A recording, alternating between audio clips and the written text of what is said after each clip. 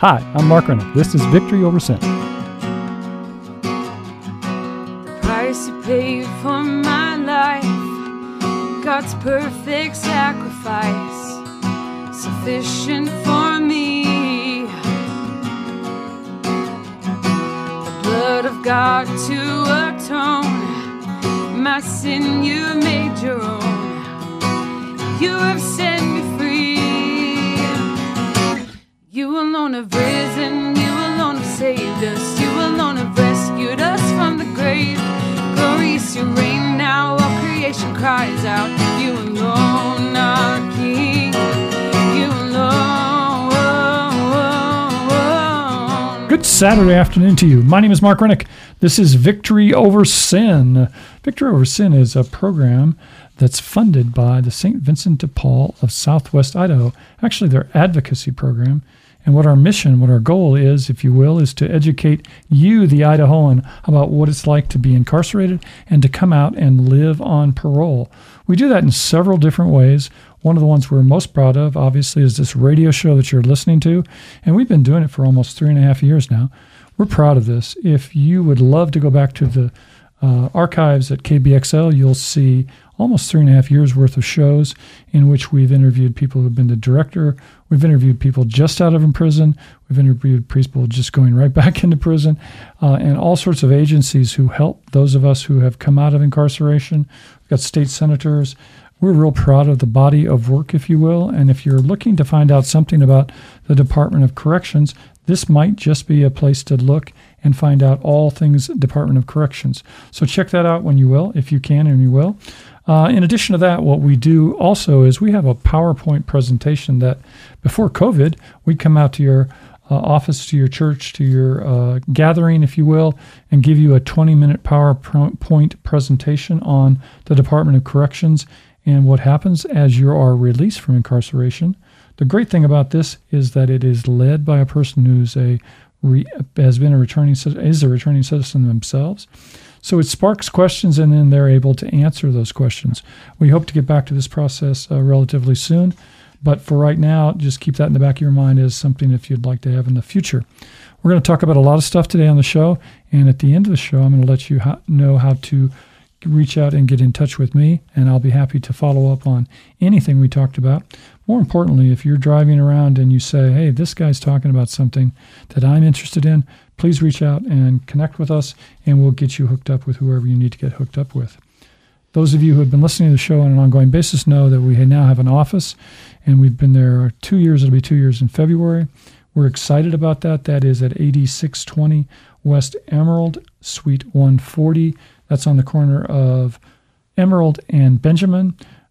From that office, we do several things. We're open 9 to 12, but by and large, what we do is act as the first stop for everybody coming out of incarceration. So if you're out in the desert and you're listening to us now, this should be one of the first places that you go. You're going to come in and meet some nice people. One of the ladies you're going to meet here in a minute, and we'll help you kind of with that first day and things that you can do in the first day to help you support that transition. In addition, if you're out in the desert and you need a ride from incarceration, families in the other part of the state, or there absolutely is nobody there to pick you up, again, go to your case manager and say, I'd like for a ride to be arranged, and email Mark, and they can do that, and then that way I'll come out, we'll pick you up. One of our volunteers will pick you up, and then we'll put you through what is almost a 72-hour process of support for you as you come out and transition into the community again. One thing that's coming up in the future and that you can mark your calendars on is that on November the 12th, Mr. Chef Lou at the West Side Drive-In, he traditionally every once in a while does fundraisers for a Reentry conference from St. Vincent de Paul, and he is doing another one of those on the 12th from 11 a.m. to 6 p.m. 15% of all the proceeds that are purchased at both locations, the one in Park Center and the one on State Street, will go to the Reentry Conference. And you can say, Mark, now what's a Reentry Conference?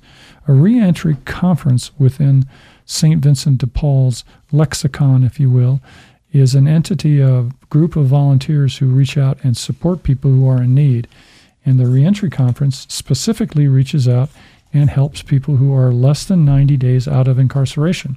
So you're listening to me again, you're just out, you can call the St. Vincent de Paul hotline, and they will send a volunteer, a Vincentian, out to talk to you. They'll talk about your rent. They'll talk about some transportation issues, perhaps a bicycle, some clothing, and those types of things.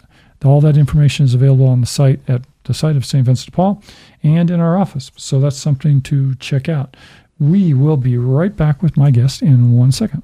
The United States has the highest percentage of its population in prison in the world. That's 1 in 200 Americans are currently serving time in a federal or local prison. As of May 2017, Idaho has 8,223 men and women incarcerated, and another 17,201 on probation and parole. So, upon release from prison, who works with these individuals and families to help them transition back into our community? This is done by what we call Returning Citizens Resources and Coffee Shop. We offer them a cup of coffee and some resources and information to help get them on solid footing with their faith, their recovery, and to begin their new life as our neighbor. It's designed for the offender's first stop from the institution. If you'd like to help us help them, please contact Mark Rennick at 629-8861. That's area code 208-629-8861. And if you're out in the desert, needing any help for your transition, we pay for that call. Okay, I'm excited that we have a person who's actually been in the office just 4 months, but she's kind of taken the office by storm. And I'm going to hedge because she has an unusual last name. I'm going to say Debbie, and Debbie, you're going to say your last name. Guerricaechevaria. There you go. See, I could never have said that. And I could have rehearsed it and done all kinds of stuff. And she is actually what we call a reentry specialist in the office at St. Vincent de Paul Reentry Services over there on Emerald and Benjamin, as I was talking about in the opening. Welcome. Thank you. So it's got to start with a name. It's an interesting name, and there's a story behind it. Give me a little bit of background on that. Yes, I am very proud to say that I am Basque, or as my grandfather would call us, we're just a bunch of Bastards. And so that's one of the reasons, too, that I'm back in the Boise area is because of that population. Because of that population. Mm-hmm. Tell me a little bit about where you're from and education and all that kind of stuff. Well, I was born in Twin Falls, and I spent my summers on my grandparents' ranch in the large populace of Castleford, Idaho. Oh, huge metropolitan area. If you blink, when you go through the town, you miss it. And so, but I'm from Arizona, and that's where I was raised. Was that where you were born? I was born in Twin, but it was only because my mother was here for the summer. And then we would spend the school year back in Arizona. What part of Arizona? Scottsdale. Oh, yeah, it's gorgeous area down there. It's growing like crazy.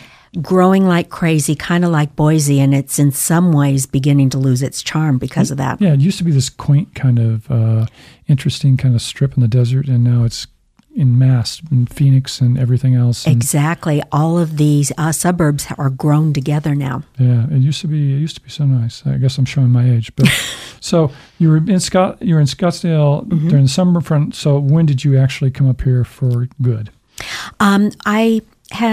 When my mother passed, I had very little family surrounding me, so I moved to Idaho again for that Basque population to have some familiarity. Mm-hmm. And so in 2010, I moved to the Ketchum area. Yeah, I was going to say it's Blaine County, as I recall. So yeah. What was there? Was it because of family there? I had a cousin there, and it was a small town, and I just was so emotionally devastated from the loss that I wasn't totally ready to re-enter the world. Yeah, well, I think Ketchum is one of those places that it's beautiful, and it is a cohesive network. I think they welcome people in, and certainly nice area to walk around, affluent area to be around. So that yes. Yeah. So, and obviously if you're in my employ or working in our office, most of the people have kind of run afoul of some kind of a legal system at some time. So I think 109-552, how did that happen, and what was that in your eyes? Well, in retrospect, I now see that it was a way it was God's way of saying, you need me, wake up. After my mom's loss, as I mentioned, I had pretty much stepped away from the world and had no reason to get up in the mornings. And I had stepped away. I was a nurse practitioner for 35 years and a surgical first assistant, and I had stepped away from that medical world. And when I finally was ready to rejoin, I joined a very small mom and pop practice in the Ketchum area. I had applied for my licensure, and while I was waiting for the licensure to go through, I was seeing patients for the doctor under her license. And I made the mistake of treating and seeing a patient that had been discharged from the practice, and the doctor feared that exposed her to liability, so I was charged with practicing medicine without a license. That's good. When you're incarcerated, that has to be a pretty cool term to have. I wish I'd had that incarcerated. I mean, you're kind of an upper status kind of. Everybody was like, people actually get charged for that? That's right. It's not just substance in a bag, or it's not just something there. Yeah, it's got to be I guess there are prestigious sorts of crimes in the system, but must have made you stand out a little bit there. I think so. That and my age. So whereabouts did you travel within the system to fulfill that requirement for the state? Well, I was on the extended tour. So I started in county to county and stuff like that? Well, no, I started in Blaine County initially, and I was there for about 3 months because of the system overpopulation. They shipped me to Pocatello for 3 weeks to do my RDU. Then they shipped me back to South Boise because I was so low risk. And then they eventually converted South Boise to a writer's unit. Mm-hmm. So I was one of the first 28 women to be sent to Sickie North Door. Oh, okay. And I spent about a year there, and then I became eligible for East Boise, so I hit East Boise. I think anywhere they kept women, I hit up. Oh, that's right. You made the whole tour. Yes. That's not many people can say that. Yes. That's congratulations. So from East Boise, and then we crossed paths because of, I think in a couple different ways, but I know that we had gone to the same church kind of too. Right? Exactly. Because we know some very cool people that go to East Boise, Gary and Kathy Williams actually go out to that thing, and their son pastors a church called Vertical, and so that's, I think, where we first ran across each other. Exactly, right? Yes. Yeah. He's a buddy. He's a friend of ours. He's been on the show a couple of times. So tell me about East Boise and then going to church from there. Is that what that was like, perhaps?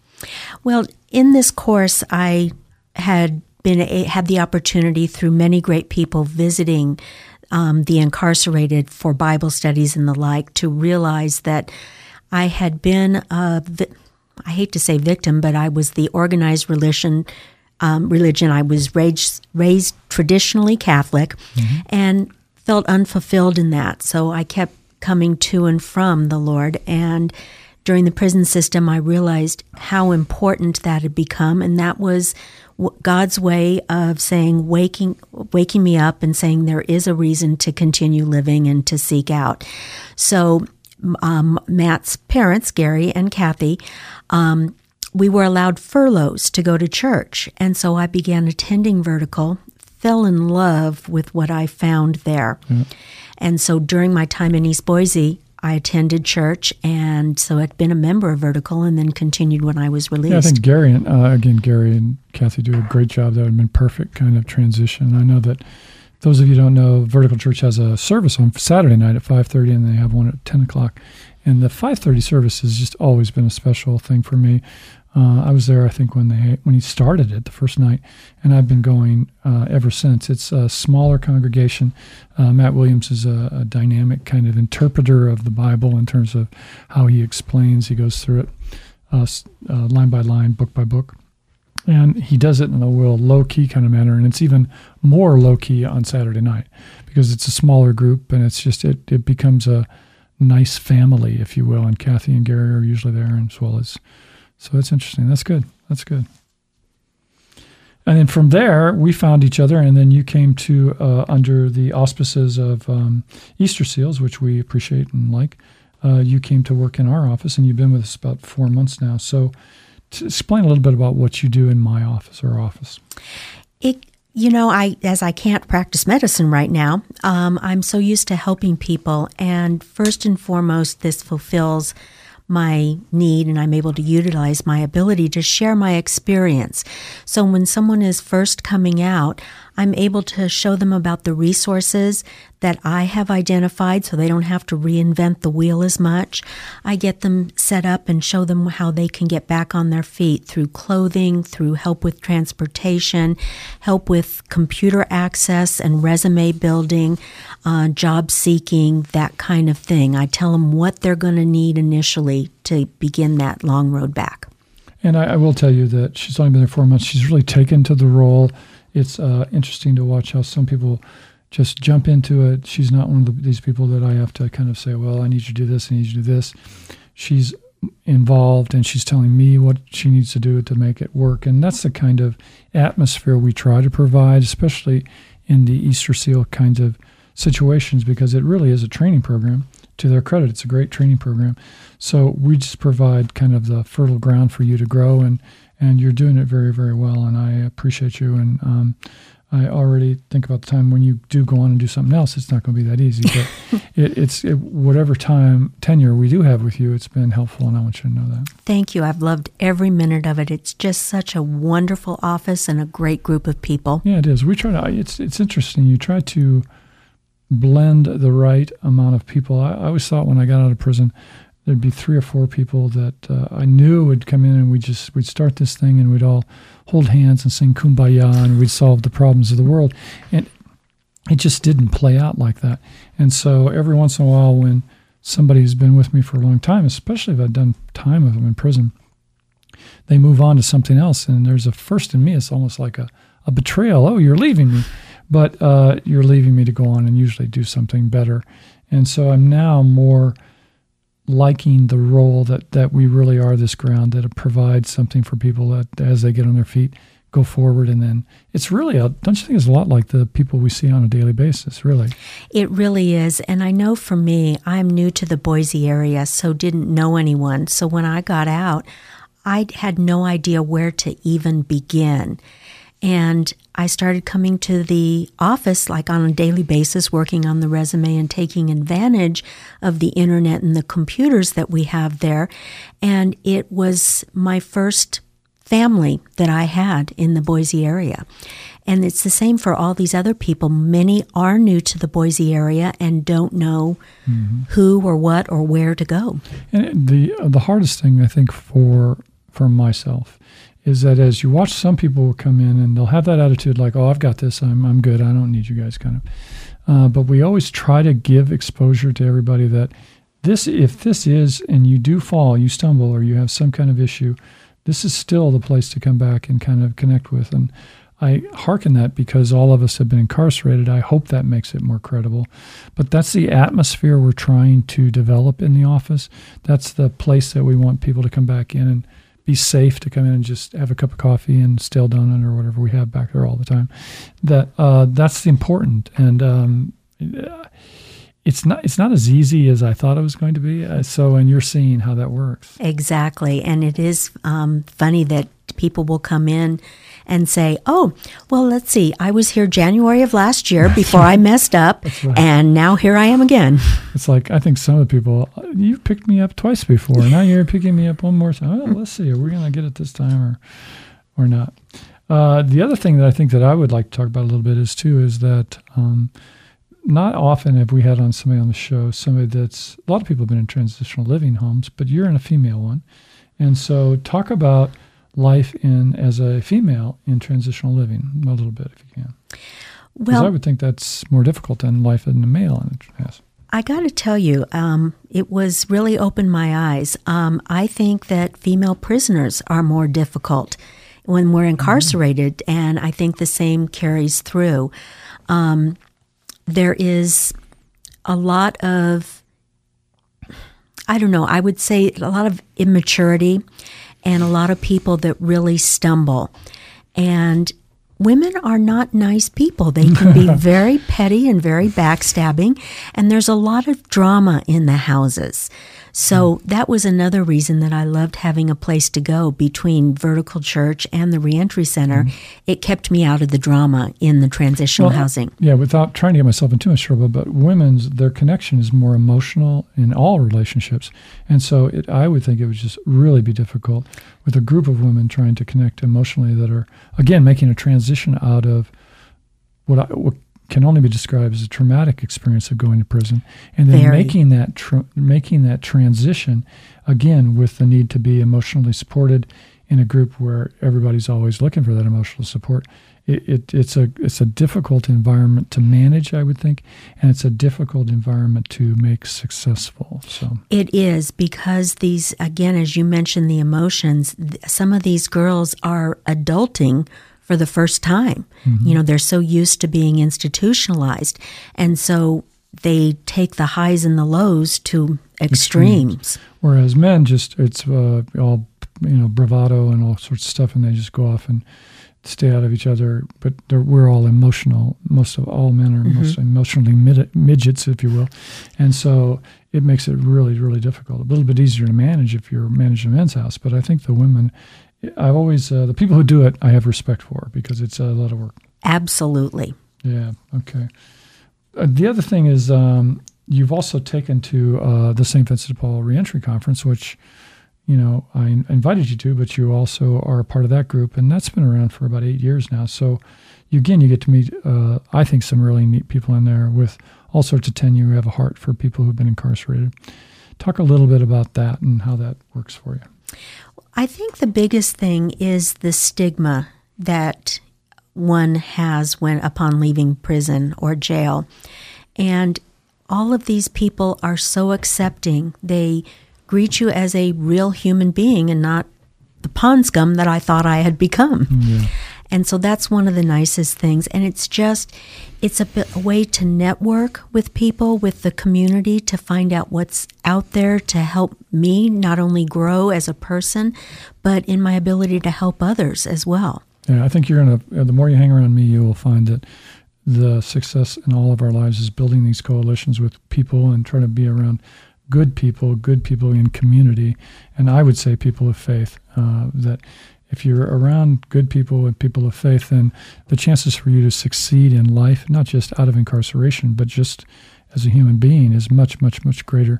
And so that's the kind of thing you need to do. And it's taking some of the people that you'll see that'll come into our office, that it's really nice to see you, but I would just as soon never see you again, kind of, until you change that attitude. When the attitude changes, then come back and we'll help you any way we can. But when you have that attitude, that's not going to work, and you can almost see it in somebody's heart as they come in. You definitely can. And they tell you that when you get out, don't hang out with the people that got you there in the first place. And this is such a wonderful group of people. And as you mentioned, the faith. Without the faith that I found, I would not have been as easily able to succeed. Yeah, there's a big quote when you come into our office. There's a quote from 1 Corinthians 15:33. Essentially, I'm paraphrasing it, but you are who you hang out with, basically. Yeah, that's it. So you are actually on your way to being a medical coding and billing person with Voc Rehab. That's what you're working on in your extra time, correct? Yes, that is correct. Since I won't be able to get a license to practice for another 5 years, I still wanted to use my strengths that I'd acquired over the last 35 years, and I'm great at being able to medically code. So Voc Rehab was terrific. They set me up with computer, internet, the course, the certification, and everything that I need to get out and to succeed. Okay, again, you're listening to us out in the desert. You see, this is hope. This is not something, these are things that you need to start planning for. And obviously, she and I would say, we'd come to the office. We'll help in absolutely any way, shape, or form that we can do that too. One of the other things you do that I'm impressed, again, just from the tenure that you've been out, you've latched on to Michael's program with Idaho Empathy Network. Talk a little bit about that too. It's wonderful. They say you can't complain about who's running the country unless you vote. I can't legitimately complain about the situation of my status as a felon until I'm actually doing something. This network is very active in trying to change social and criminal justice and to reform the whole system.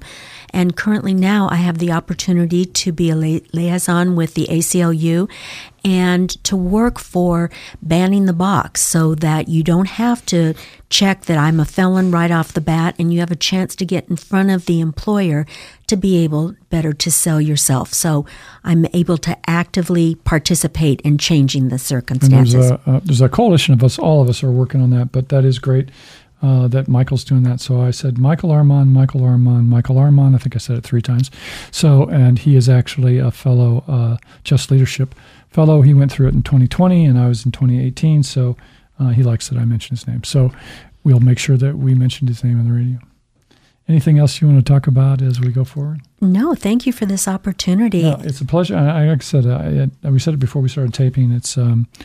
It is a delight to see someone come in and blossom and to grow and to it helps me understand. It's God's way of saying to me that, hey, Mark, you're on the right track. You're doing some good stuff and you are the fruit of some of that work, and I appreciate that, and I appreciate you, and I hope you stay as long as I can keep you, and it leads to very good things for you. You'll be a successful lady.